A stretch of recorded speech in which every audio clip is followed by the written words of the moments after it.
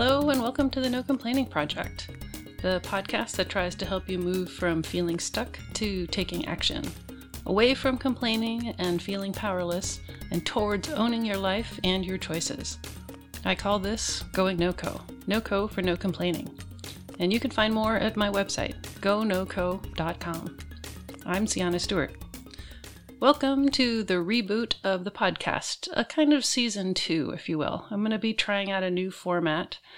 Before, I was trying to make it really perfect, and perfect is the enemy of done for sure. But I'm going to try this. Since I last recorded, I have moved, and I'm still figuring everything out over here in my new setup. So things are going to be changing a little bit, shifting a little bit. And I hope that you'll just stick around for the ride and that it still stays useful. Also, before, I was trying to ignore what was happening in the world. And ultimately, I think that wasn't actually useful. In my mind, it was an effort to be more evergreen or to have every one of the episodes actually be useful forever.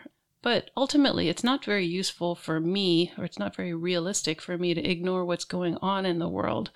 And that was, frankly, one of the things that was kind of getting in my way for recording something new. So this is a change. I'm going to know that you are listening to it in a particular time, and I'm recording it in a particular time, and the world doesn't stop. It just keeps rolling along. So that's the big shift that's going to be happening in this season. I also asked the folks on the mailing list for input on what they'd like to know about, anything that I could possibly help them with. And I want to thank everyone for sending me those responses, and I will definitely get to them. There are some definite themes coming out, and I thought it was pretty fascinating as well. I do have some ideas on what could potentially be useful to you, so I am putting those episodes together. But first, I'm recording this on Saturday, September 19th. And last night, the great Ruth Bader Ginsburg died, and it's really hard for me to think about anything else. But the more I thought about it, the more I realized that the notorious RBG had some lessons for us here at the No Complaining Project. She was certainly someone who took action. She saw how women were discriminated against, and she didn't just complain about it, she challenged it. Again and again and again, sometimes losing and more often winning. She also had personal struggles. She was a young mother when she entered the overwhelmingly male-dominated Harvard Law School. She had her husband got ill not long after that, so that she was caring for him as well as her daughter while she was still pursuing her work. She battled cancer herself multiple times. And then, this is all not to mention that she was, of course, swimming upstream against over 100 years of discriminatory case law, both as a lawyer and then later as a judge. And through it all, she kept going. More than that, she kept doing. And that's really what I want to think about today, and how we can turn to the life of Ruth Bader Ginsburg as a source of inspiration for all of us. I mean, we can't all be RBG. I'd offer that she was actually a singular human, and no one will ever truly be like her.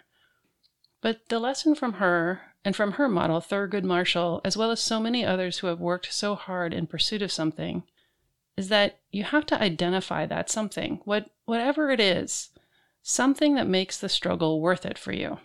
For some, it's fighting a particular form of injustice in the world. For others, it's raising a family or a garden. Still others live to create beauty or explore the cosmos or learn everything they can about ancient Mesopotamia. And yeah, I put that in just because Mesopotamia is really fun to say. I mean, it's not like the Honorable Justice Ginsburg didn't experience hardship. She did, and she felt it. She just didn't let it stop her. And she didn't focus on that. She focused on what she had to do. She focused on her something, her sense of purpose.